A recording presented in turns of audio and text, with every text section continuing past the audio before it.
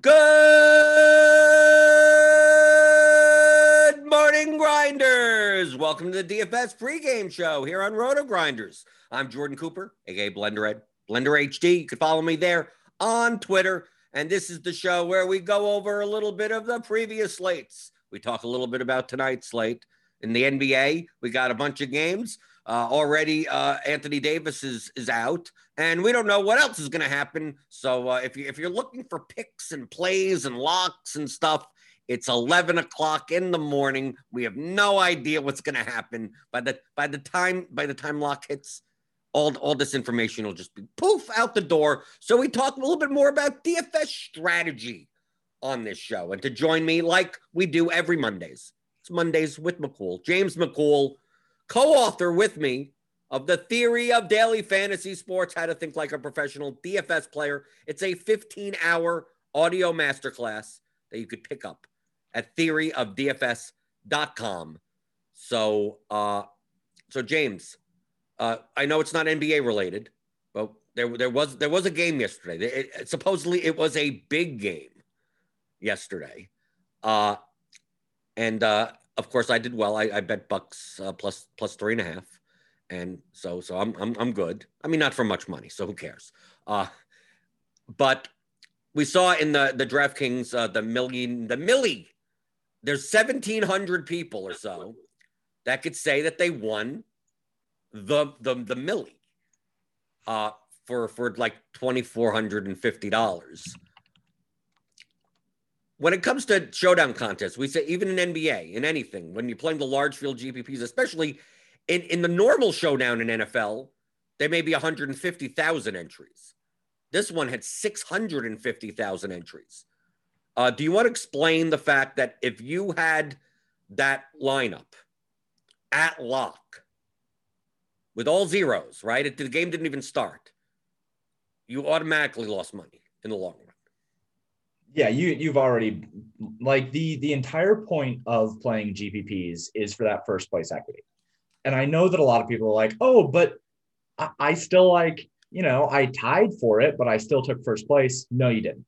You didn't really take first place. You tied with 180 other people and slashed your EV down from, I can't even do the math off the top of my head, but it's got to be like, what, 150th?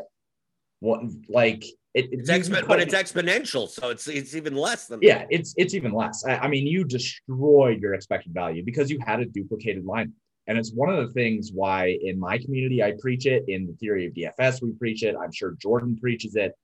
I know that he preaches it when he plays Showdown. The main thing in playing Showdown contests is being unique. Because if you're not unique, sure, you ended up winning the Millie, but you actually didn't do anything to help your long-term ROI. All things considered, you hurt your long-term EV prospects because you had a lineup that had like zero EV. You had like negative EV on a lineup that was due. Right. The lineup that won is not going to win first place enough for it was a $10 entry. So you have to think in terms of you're spending $10 on your entry regardless. Okay. So my entry I want to highlight the point that if you're playing a 650,000 entry contest, it's highly likely, like I played 80 lineups and none of them were unique. But some were less than 10, a lot were less than 20. So it's like, okay, if I have a lineup that's only duplicated 10 times and I'm playing $10 and the first place is $1 million, right? And obviously you split the other places. So you get some nominal 100,000 here, 50, it comes together. But let's just use $1 million to make it easy on the math. If you're unique and you spend $10, you have a shot at winning 100,000 to 1 on your money, right? Because it's $10 to $1 million. If it's split 10 ways, you're going to win $100,000. So you're now getting 10,000 to 1 on your money.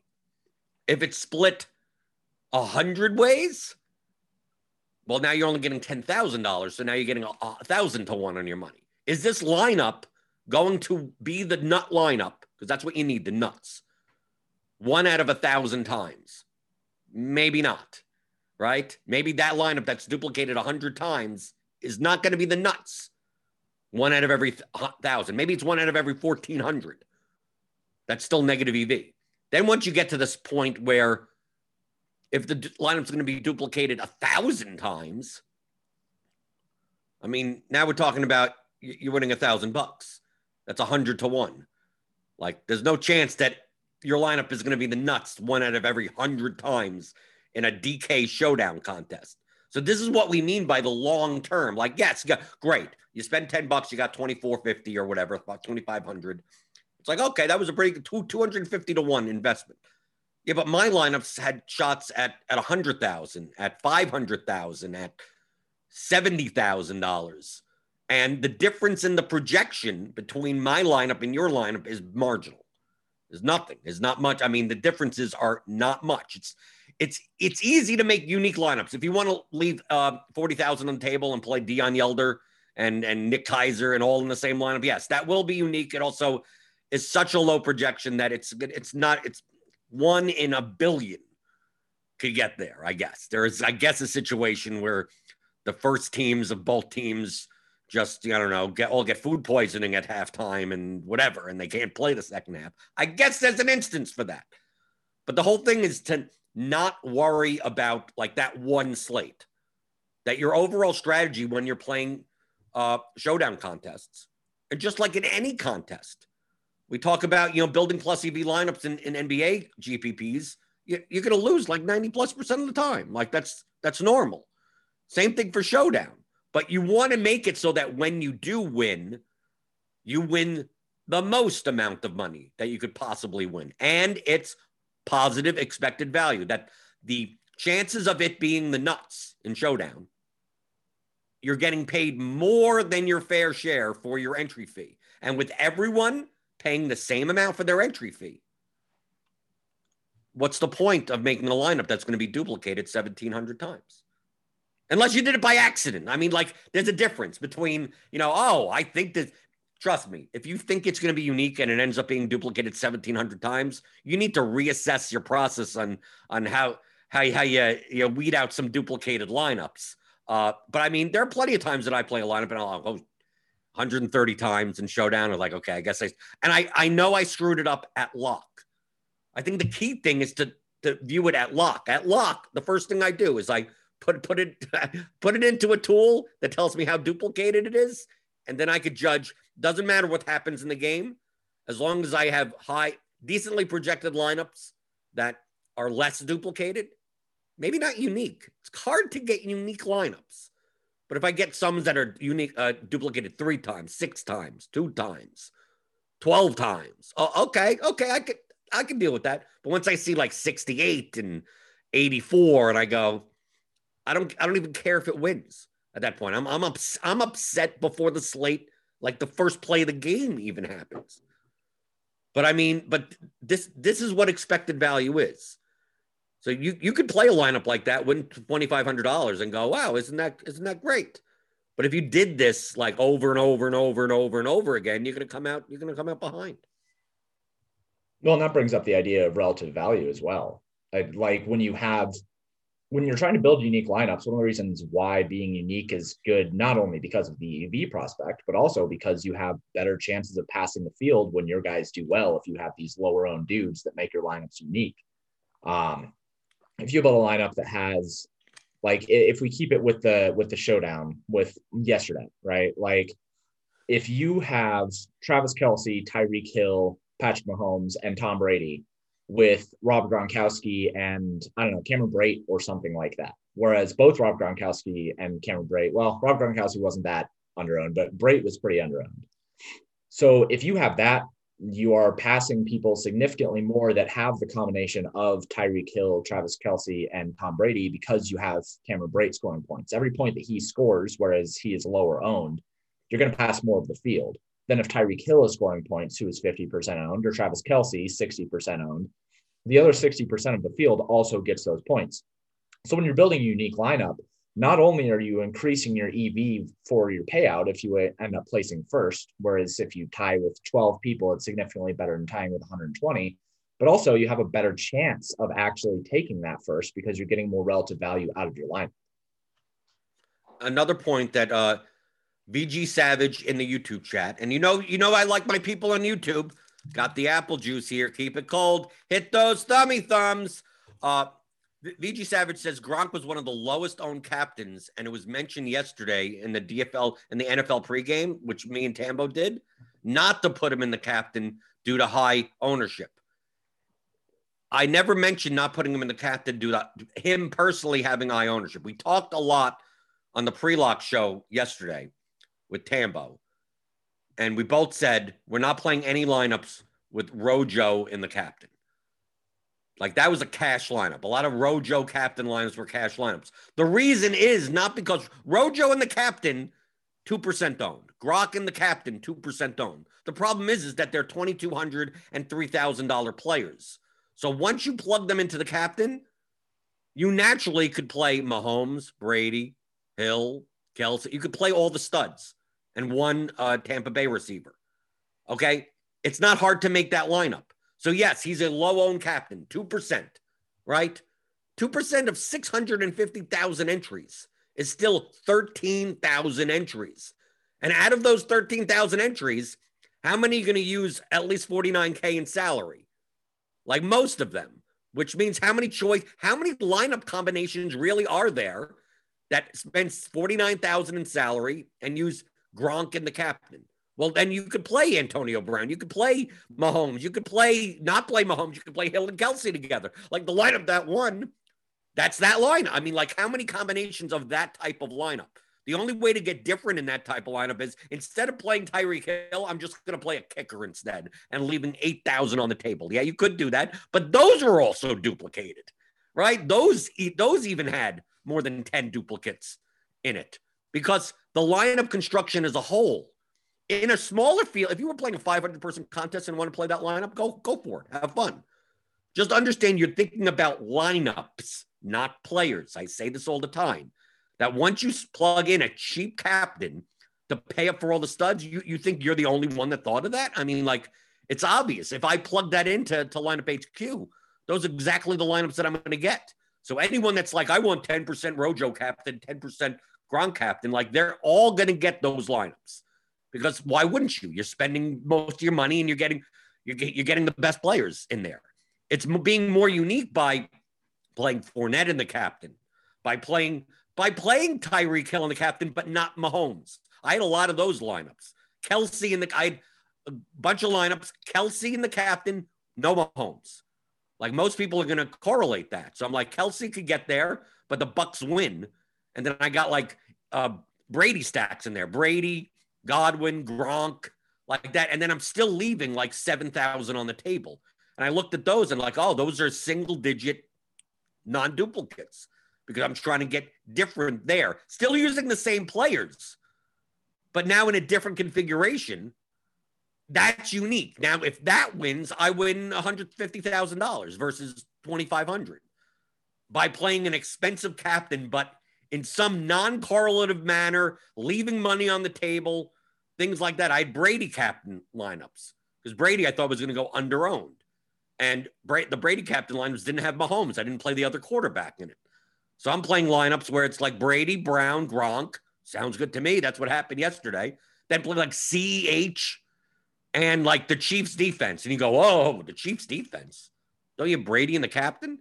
It's like, well, what happens if the Chiefs score 2 defensive touchdowns and Brady has to throw the ball to come back and he throws for 303? Here's a combination that less people will do. And the Chiefs defense is still cheap enough that Chiefs defense could still be in the nut lineup with 7 points because like all the other players still go off. So like you could still play the same players in that more unique combination. But that's the main reason when you put in that cheap captain there, it's so easy to just jam in the studs that in a large field contest, like, yeah, if you were playing Tyler Johnson in the captain, oh, okay, now we're condensing the amount, right? Because you could say 2% is low owned, right? It sounds low owned, but in the span of a 650,000 person contest, it's 13,000 lineups. Tyler Johnson in the captain, if he's 0.2% owned, now you're only competing with maybe 100 lineups now. So you have to look at the raw amount. 2%, oh, he's really low owned, but that's still How many lineups can you make like that? I mean, like, seriously, if you tried, we did it on the pre-lock show. If you tried, like, the top 20 lineups were all duplicated hundreds of times because those were the cash constructions. If you went to any projection model yesterday, it would try to throw in Gronk or Rojo into the captain spot and then just pay up everywhere else, both quarterbacks and everything. Travis Hill, Kelsey, and you were good to go, right? So it's the same reason why in NBA DFS or in any sport, we talk about, like, don't throw your cash lineup into a large field GPP. Your win equity is very low. And if you do happen to win, you're probably splitting 70 ways because it's a cash lineup. Yeah, and there are some people who, I mean, I know that Wilson on Twitter, he talks about being a cash game player who makes pivots, and that's one way that you can still utilize a roster construction that is high equity and high optimal.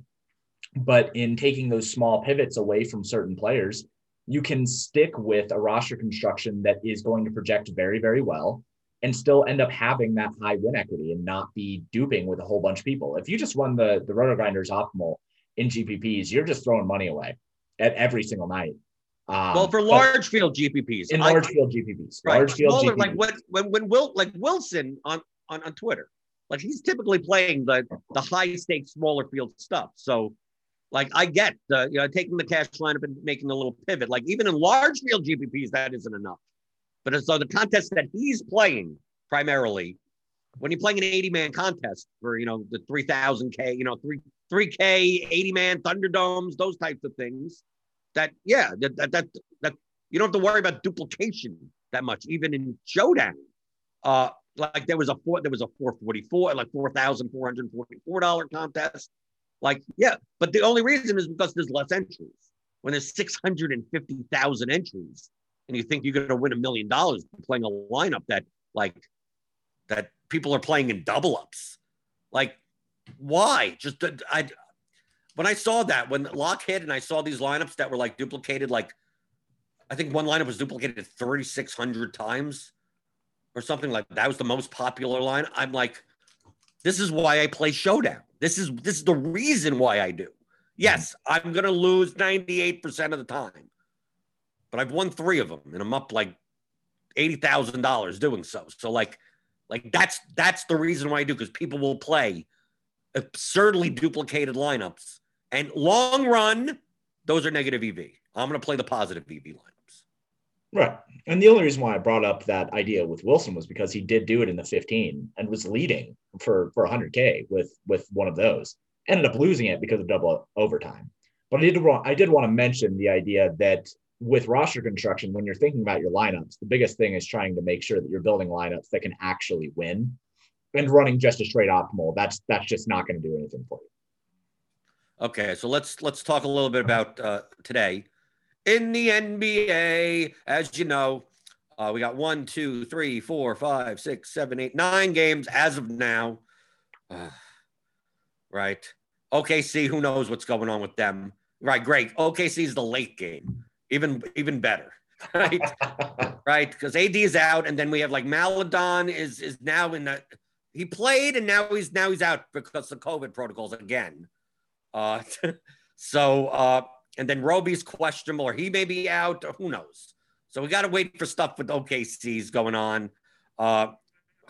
We got to see if Russell Westbrook's going to play on a back-to-back. Okay, so we're waiting on that. So we got projections now as of 10:13 a.m. And based on some of the questions over the weekend in the Roto Grinders Discord, which is part of Premium. I'm in the Discord all the time, right? Just sign up for Roto Grinders Premium. Click on that link in the description. You get $10 off your first month. And I answer questions all the time, very similar to this show. So I repeat myself a lot. So people ask, like, I talk a lot about volatility of players, right? A lot of times I'm talking about lineups, not players. So, I mean, but they're made up of players to some extent, where you could have two lineups that project median wise very similar to one another, but one lineup is more volatile, has wider range of outcomes. It has higher variance than the other based on the composite of the players that are in your lineup. This is especially true when you make considerations for cash games, right? So two players could have a 30-point median projection, but have different ranges of outcomes. And typically in cash, since you're in double ups, head to heads, you don't gain anything for capturing ceiling, that you'd rather play the player that has a narrower range of outcomes versus a wider range of outcomes. Then people look and go, well, how do I determine that? How do I determine that based on looking at the projections? Well, truthfully, I mean, the blunt way of doing it is, what is their range? The range, I mean, it's simple, math. Their range is, we have right here, for instance, in lineup HQ, like DeMarcus Cousins, right? Median is 40, right? That's what F points means. That's the median. His floor, which is the 15th percentile, about 24.94, ceiling 63.56. That's the 85th percentile outcome. If we just took the high number, 3.56, subtracted 24.94, that range would be 38.62. So that would be the range between the 15th and the 85th percentile. If it's high, if it's wider, narrower, that's what you're looking at. So if you take a look, we go down to like a poorly projected player or something like that, right? Here's someone with the very low smash, 3% smash. Here we go. Here's one. Drew Holiday, 23 to 45, right? 45 minus 23 is 22 points. So that's a very narrow range. And for his price, to get 45 points, he only has a 3% shot of doing that, based on our current projections as of 10:13 in the morning. So Drew Holiday would be considered a much more narrower range projection on today's slate. So in like cash games, a lot of times you may see a player that, he fits in, but the minutes volatility, it's, then we get like guys like Anthony Edwards, right? We get guys that rely a lot on either minutes or shooting, and their range could be wide, which means you could get 6 points, you could get 46 points. Now, over the course of a million slates, it'll all even itself out from a median perspective, but we're not playing a million slates. So do you want to sacrifice? You may want to sacrifice 0.2, 0.5, even a full point of projection just to get the narrower range. But how do we identify that? Are we going to just go through our lineup HQ and you start subtracting? Because they're like, what's his range? What's that range? 47 minus 15. Like, that's going to take you forever. Well, there are two metrics here that we already calculate for you that give you an insight, and that's RGB and smash. A lot of people don't understand what these two things are, okay? I wish they didn't call it RGB because it just makes it sound like it's a made-up value. It's the roto grinder's value, right? But really, it's a plus minus figure, points over or under the player's median for them to make value for their salary, right? Not smash, not win a GPP, but to get the appropriate amount of points that an 11K player should get on this slate, that a 9K player should get on this slate, that a $4,800 player should get on this slate as a median, right? So the salary expected value, right? The salary adjusted value of 4.8K for Denzel Valentine, for instance, right? So we have an RG value of 5.42, which means his median is about 5.5 points higher than what a $4,800 player should get you. A $4,800 player on this slate should get you somewhere around 26.5 points. But his median is 32. So anyone if we go down by the salary list, let's go down to $4,800 players, like something like that. To other $4,800 players. So here we go. Like Lou Dort, Brooke Lopez. Here's Jayshawn Tate, Tyus Jones, right? So I've already said we need about 26 points to make value for 4,800. Well, his median is 5 points, right? Denzel Valentine is about 5 points higher than that. Jayshawn Tate is 6 points lower than that, right? His median is 20, but you need to get 26 for that salary. Right here, Paul Millsap, 20. Gorgie Jang, 23. So that's what these numbers mean. How many points above or below the salary adjusted value that you should get for a player of that salary on this slate? So the higher ones are obviously very good plays, right? In a vacuum, right?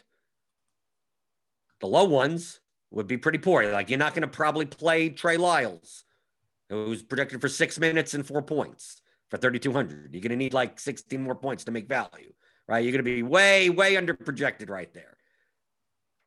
Then the ones at the top, Luka, Russell Westbrook, Valentine, Beal, LeBron James, Jokic, Giannis, Cousins.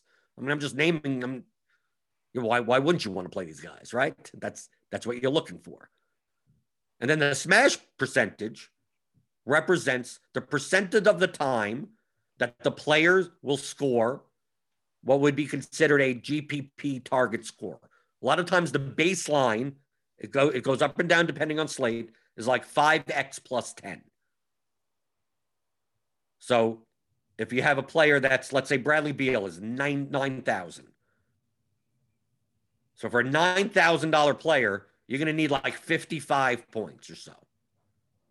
How often will he hit 55 points? Well, we could tell just by looking at the projections. 48-point median, 34.4, 63-point ceiling, which is the 85th percentile. So 85th percentile is the 15% shot. So where does 55 fall on this? Well, somewhere between the median and the ceiling. Well, based on this, it falls at the 70th percentile, which is a 30% shot. So even Jamino, this is in premium to give you a little explanation. It's part of Roto Academy. If you sign up for premium, click on the link in the description, get $10 off your first month. It shows the curve. I mean, I've showed this before. This distribution curve. This is a normal distribution curve, normal bell-shaped curve. Of course, Jamino threw in the joke of Raul Neto, never play him, right? But this is what it shows. This is the projection right here, right in the middle. This is the floor.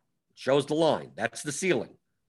So where is the score that you need for a GPP on this line? So Bradley Beal, that 55 points is like where my mouse is right now. Now for Drew Holiday, it's like over here. For him to score 7,700, he needs to score like 46 points or something, right? 45, 46 points. Well, based on our projections, it's like around over here, 3%. It's like somewhere over here. It could happen, but it's much less likely as part of his range of outcomes. So really what you're viewing in the projections is this big fat middle here. Everything outside of like 3 standard deviations, that's stuff that like almost never happens, right? That's like Bradley Beal putting up like an 105-point game, which I guess happens once every God knows how often, right? Or just like getting, playing all the minutes and still only getting 6 points. Like that's in the over 3 standard deviations. But most of what you're looking at in projections is somewhere in this fat middle, the 68% middle of it. But how do you identify volatile players? Well, just by common sense, thinking about the math of how this is done, players that have a higher RGV, higher plus minus, typically a better cash plays, right? Because their median is higher than what's expected for their salary. Great. Ones that have high RGVs and lower smash percentages have narrower ranges. Ones that have lower RGVs, negative ones, but high smash percentages have wider ranges. So we take a look, for instance, on today's slate, as of the projections as of now, you'd see someone like Giannis. Like, we'll have to compare salaries, right? Giannis versus LeBron. Like LeBron actually has a higher range of outcomes, slightly more than Giannis. Look at Chris Middleton. Here's a good example. Someone that's good, but only has a 22% smash versus other guys that have higher, closer to 30. Here's an even better one, DeMar DeRozan. Perfect example. Yes, he's probably plus minus value is plus 1.55. So yeah, you're a little bit over your median. He only has a 14% chance of smashing. And look how narrow this range is. His median is 39. His 85th percentile is 49. So like there's not much there, but for cash games, like this would be fine. Like you'd rather play someone like this than play Michael Porter, right? The opposite example, right? Only 0.76 above his median, but look at his smash percentage. It's 31, right? Because you can tell right here, median 32, ceiling 40, almost 49. So that gap is much bigger than the gap of 10 with DeMar DeRozan. Then we could scroll down even more. We could go down to even the negative. I mean, we could go down to like really negative players to some extent, like Michael Bridges. Yeah, poor median, but he still has a 16% chance of, getting a GPP winning score. Eric Gordon, right? Still has a 21% chance. So look, playing Eric Gordon in GPP may be better than playing DeMar DeRozan in GPP. Yes, he has a lower median, but he has a better chance of vastly exceeding his salary. We scroll down even more. Brook Lopez. Here's a volatile player. That doesn't mean they're even good. Even it's not like these are good GPP plays. I'm just showing the extremes where, like, this is someone that, oh, my last spot, $4,800. Should I play Brook Lopez in my cash lineup? Probably not. Right? Probably not. Oh, but he has a decent 22-point median. It's like, well, his range of outcomes is very wide. So can I find a lineup that doesn't include him so I can narrow that range of outcomes? Now in GPPs, it's the other way. It's like, okay, I'll take a shot on a 1% Don Brook Lopez because he has a 17% chance of smashing. But if he puts up a dud, because look at that RGV, he's going to be 4 points. His median is 4 points under the salary implied threshold. Like, don't complain. Like it's going to be volatile. So James, I know on Pay Dirt, you do this type of analysis also. Do you have figures? I mean, most projection models have figures like this. They may not be expressed in these terms. That's why I said Roto Grinder's value is kind of like people like, what does that mean? How do you do it on your end? So over at PayDirt, I have like a whole bunch of different metrics that measure how often players hit certain thresholds. Obviously, I have projections, which are the medians, but then I also have a value percentage, which is how often they hit their salary expected value, which is similar to what RGV is. I have 5x, 6x, and 7x percentages. So how often they 5x their salary, how often they 6x, and how often they 7x. Is that just to cut you off a little? Is that based off of historical data or through a simulation? Because we have to say, because people will ask, how is this guy sealing this? He's never posted that before. Like when you look at Roto Grinder's projections, this is a byproduct of a simulation, right? So it's not looking at any historical data. The historical data is built into the minutes and the usage and all the variables, but he'll smash 31% of the time, means that when this simulation was run 10,000 times, 31% of the time he hit that. That's different than 31% of hit Luka's past career games. He's hit, right? Because that's his start. Now we're looking at descriptive data versus predictive ones. Right. So you, on your site, I know you do both. So you can show I'll even throw it on the screen. Like you have this historical ranges tool, which is free. Right. And so that is one thing that I use. I go through and I have all the game logs through the season, and I have game logs from last year as well. And what I do is I pull together all the players and I develop baselines based off of, I have a little bit more weight towards recent data, but I utilize the entire season. And then to build up my player projections and build up like I have Frank Kaminsky as of 9:34 a.m. my time. Frank Kaminsky, 56.8% of the time, does 6x his score. And the reason for that is because based on historical values, I know that his deviation on points, rebounds, assists, etc., can be applied to a player level simulation over 5,000 different slates. So this is all based off of historical values, based off of deviations, based off of how often he scores this many points, his fantasy points per minute, how many minutes he's expected to play, blah, blah, blah, blah, blah. So I actually develop on top of just the medians, I develop how often they hit those different thresholds, because I think that it's really important to know how often a player is going to 7x or how often a player is going to 5x. 5x players are obviously better for cash games. 7x players are better for GPPs. And then I also have another proprietary stat called T-Val, which is their true value, which is how often they hit that GPP score. So that's smash score that you guys have at Roto Grinders. I have that over at Pater in my T-Val. So how do you reconcile the fact that, like, if you're looking for historical data, when every game isn't, like, you have no constant. So for instance, like, I'm looking here at Frank Kaminsky. Yeah. Like, this is Frank Kaminsky's game logs. Now, it's much different. Like, he's most likely not going to hit 3x when he's playing backup center to Ayton with Crowder in and whatever, and Saric back and all that stuff, and him starting as power forward and playing 26 minutes. So, like, obviously, if I just looked at, like, oh, let's look at 20 games, and recently now he's starting the last 3 games, like those 17 other games, like, how do you, like, obviously he didn't hit value on 4,700 in those games because he only played 6 minutes. He DNP'd several games. So how do you reconcile the historical data like that, where you're not getting, outcomes as part of your set that really have nothing to do with today's game? Well, a lot of what I do is based on per minute.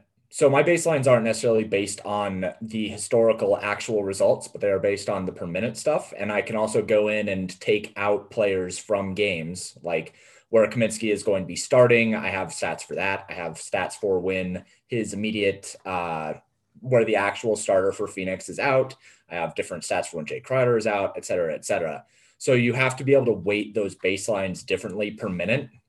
And then as soon as you have a weighted baseline based on the game circumstance and the game environment of players being in or out, then you can apply it to a minutes aggregate and assume that they are going to play, I don't know, 25 minutes or whatever. I'm not sure what I have Kaminsky projected for right now, but I like to use per minute stats. And the reason for that is because you can extrapolate it. It's scalable once you have minutes projections. So a lot of what I like to do is that kind of macro idea of a player in a certain game environment and then apply it to minutes. And if it comes out super weird, right? Because that'll happen. Like, sometimes I go in and I'll mess with baselines and I'll build up a projection of like 20 fantasy points for a player, and I'll go over and I'll look at what the industry sentiment is, and they're projected for 14 fantasy points. And I'm like, oh, well, I should probably take a look at that because that doesn't sound right at all for me.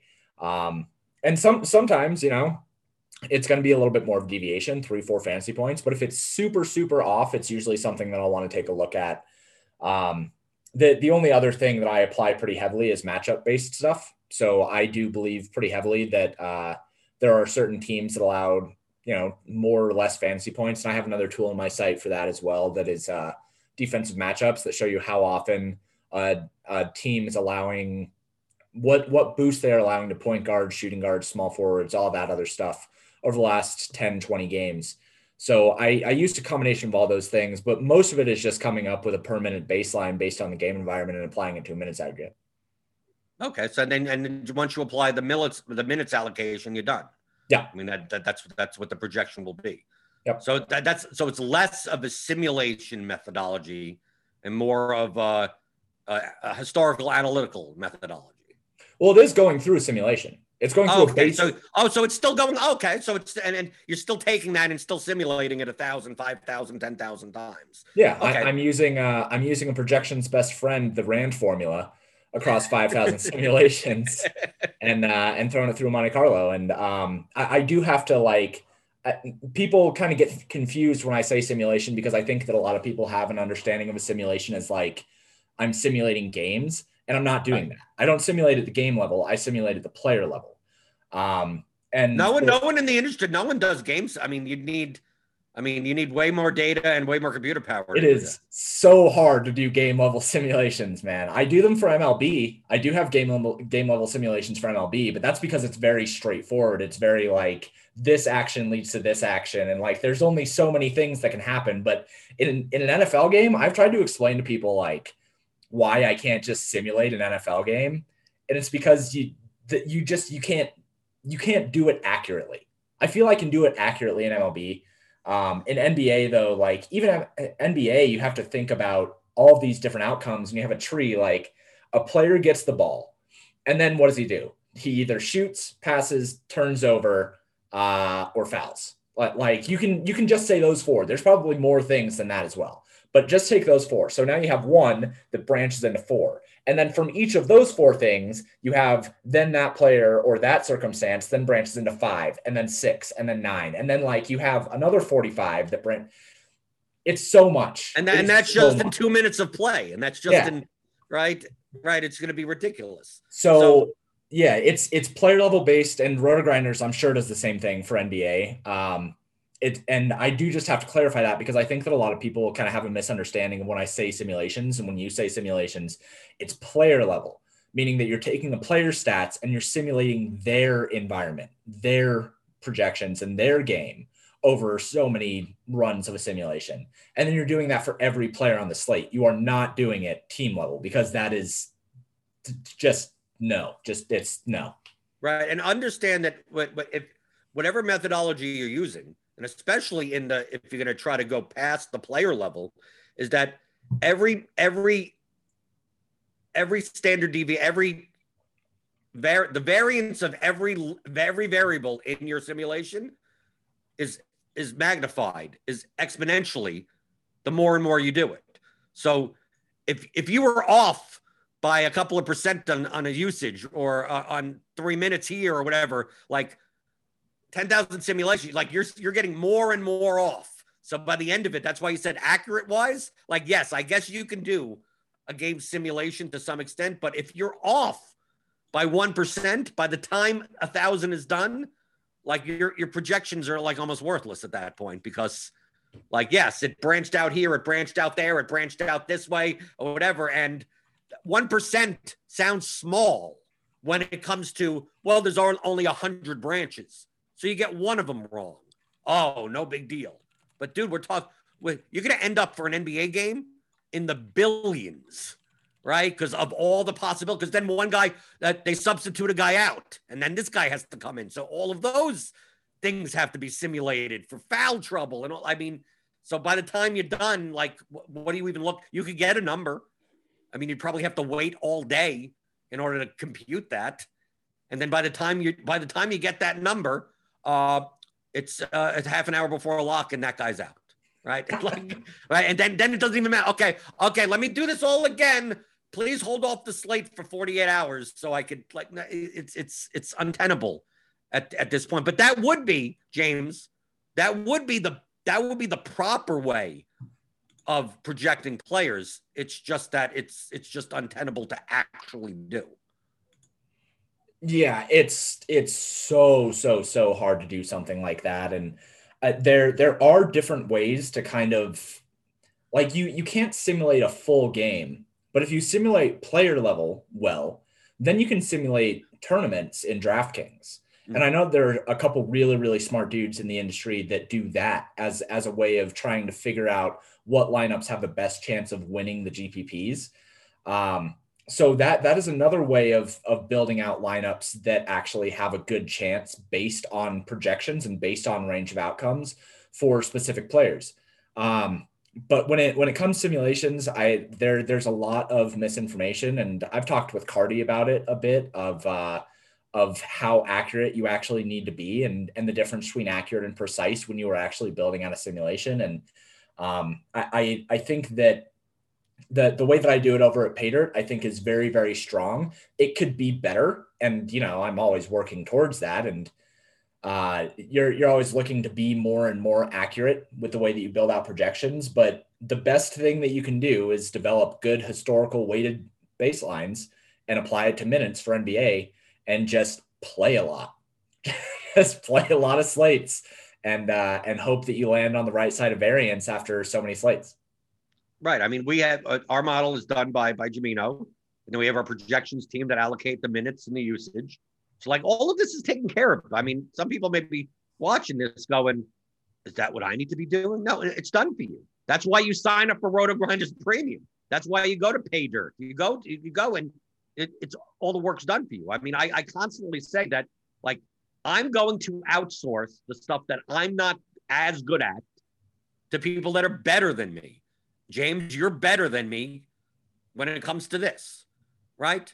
I think I'm better than you as far as building lineups and taking this into plus EV lineups, but I need to get to this point. I need this. If I can't get this, then my strength, then I'm going to have to use my weak. Now I'm starting to build models. And you don't want me to start to build models because you don't want me in Excel. And I end up screwing everything up in Excel, right? And then I got to learn Python. And it's like, okay, I haven't learned a programming language in 20 years. Let me see if by the time I'm done to get to your level, it's 7 years from now. So like, what the hell? Like, I just wasted 7 years, but DFS could be dead by that point. So it's like, no, I'm going to use Cardi's projections. I'm going to use Roto Grinders projections. I'm going to use your projections, whatever. And a lot of times, if you're a good modeler, they're not going to be all that different. The only subjective difference would be like the minutes and the usage of like, well, based on this situation, because a lot of times you're going into something with like very little sample size. So like, what are OKC going to do if Muscala and Roby are both out and Horford's back in? Like, are they going to play Bazley at the 5 again? And if Bazley plays the 5 for 24 minutes, then who plays the 4? Is it going to be Kendrick Will? Like, you have to allocate minutes that way, but that's the subjective thing of it could be 24, could be 18. That's what our team does. But if you don't agree with them, you could just change the minutes, allocate the minutes a different way. Say, no, I don't think this guy's going to play 32. I don't think Valentine's going to play 32 minutes. I think he's going to play 30.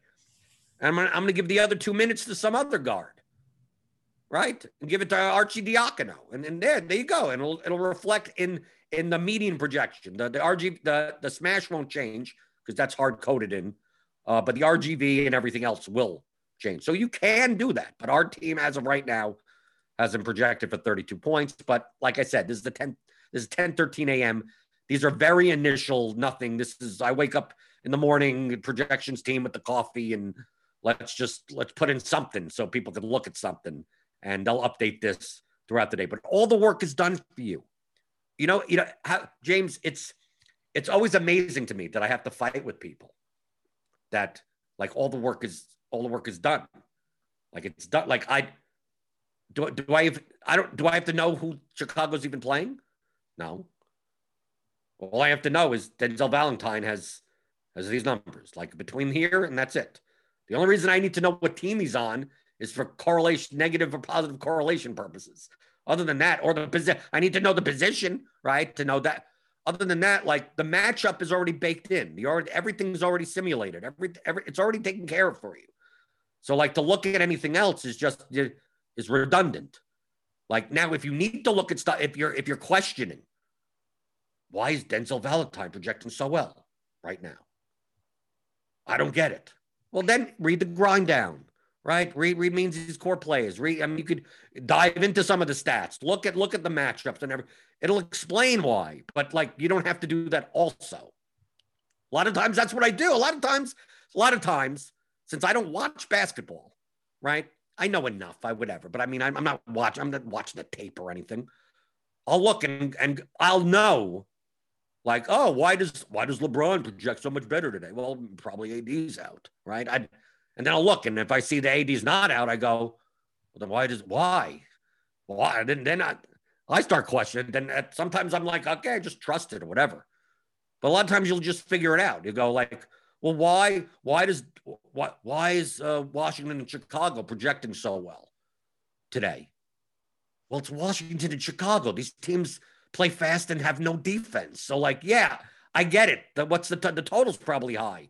See, I didn't even know what the total was. I had to look up here. The total's what 126? 136 and a half? 236 and a half. All right. But I didn't even have to know the total. They project well, obviously, because of the total, because of the lack of defense. It's a close spread game. But if you noticed, I got to play these guys because they're in the high total game. It's like the projections will already reflect that. I'm going to look at some of these totals up here, which I normally don't look at, and go, LAC OKC is only a 216, right?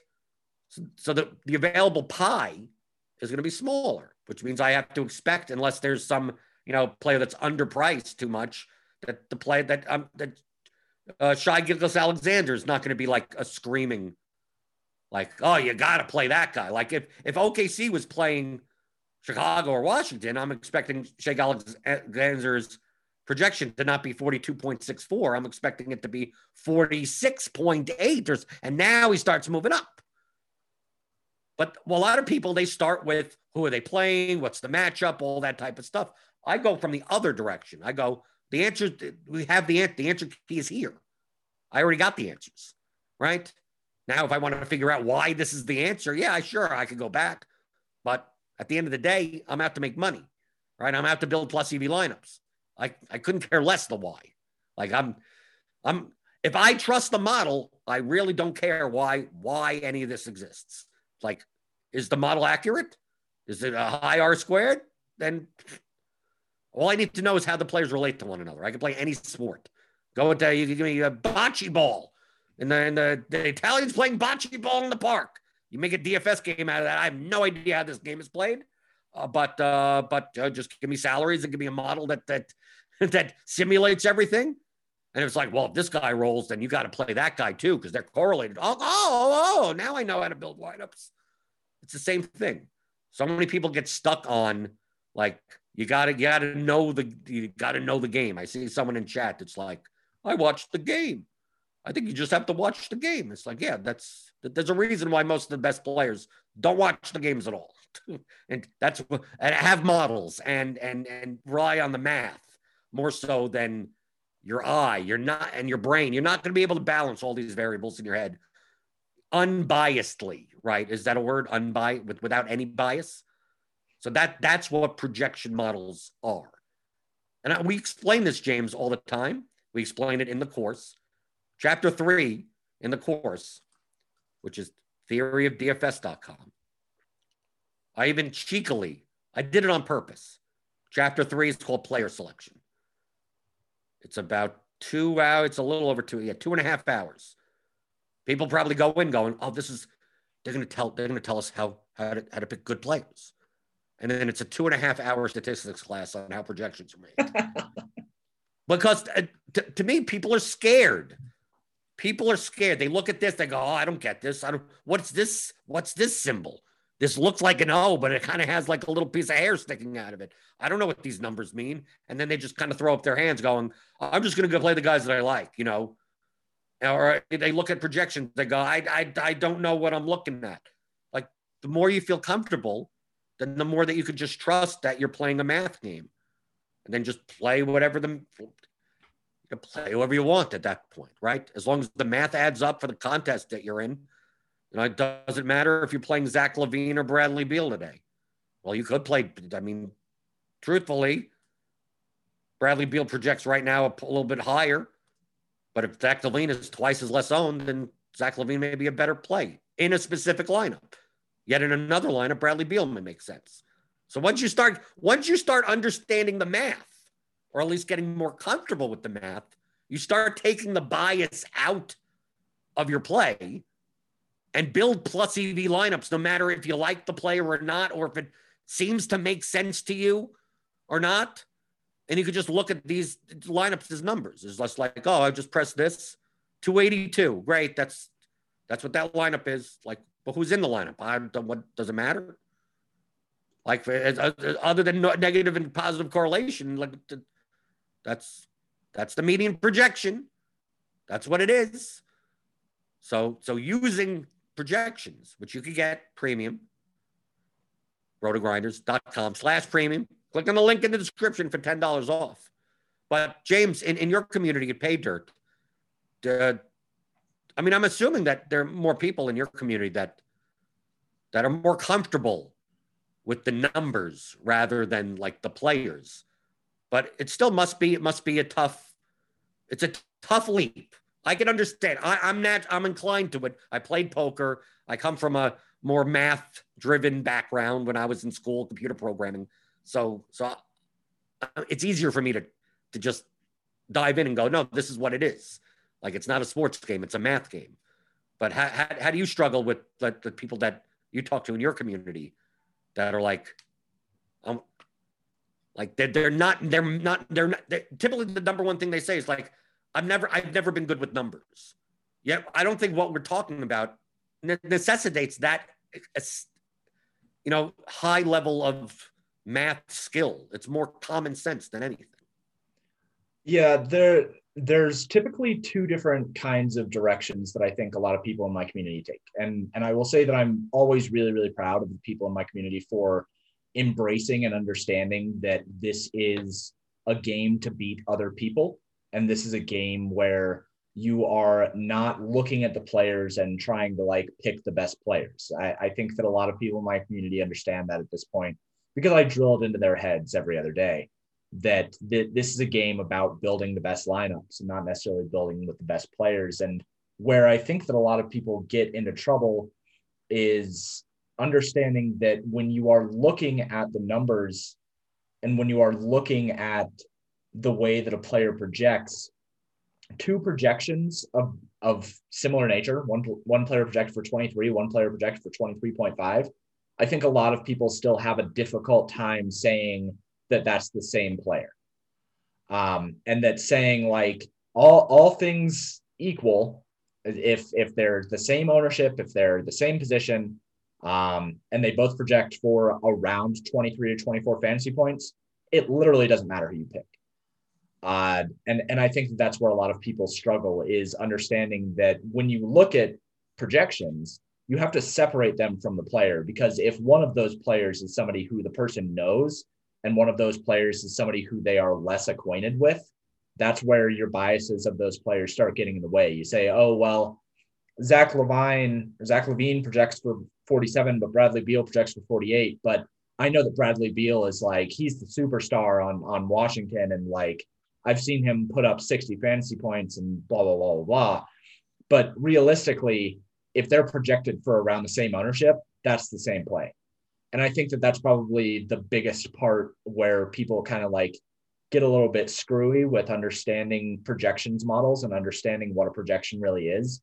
And then the other side of that is people who try to make it too much of a research game and try to find the missing answer in that they have been quote unquote missing, when a lot of time, if you're a good player and you're being subjected to bad variance, of course you're going to question if your process is wrong.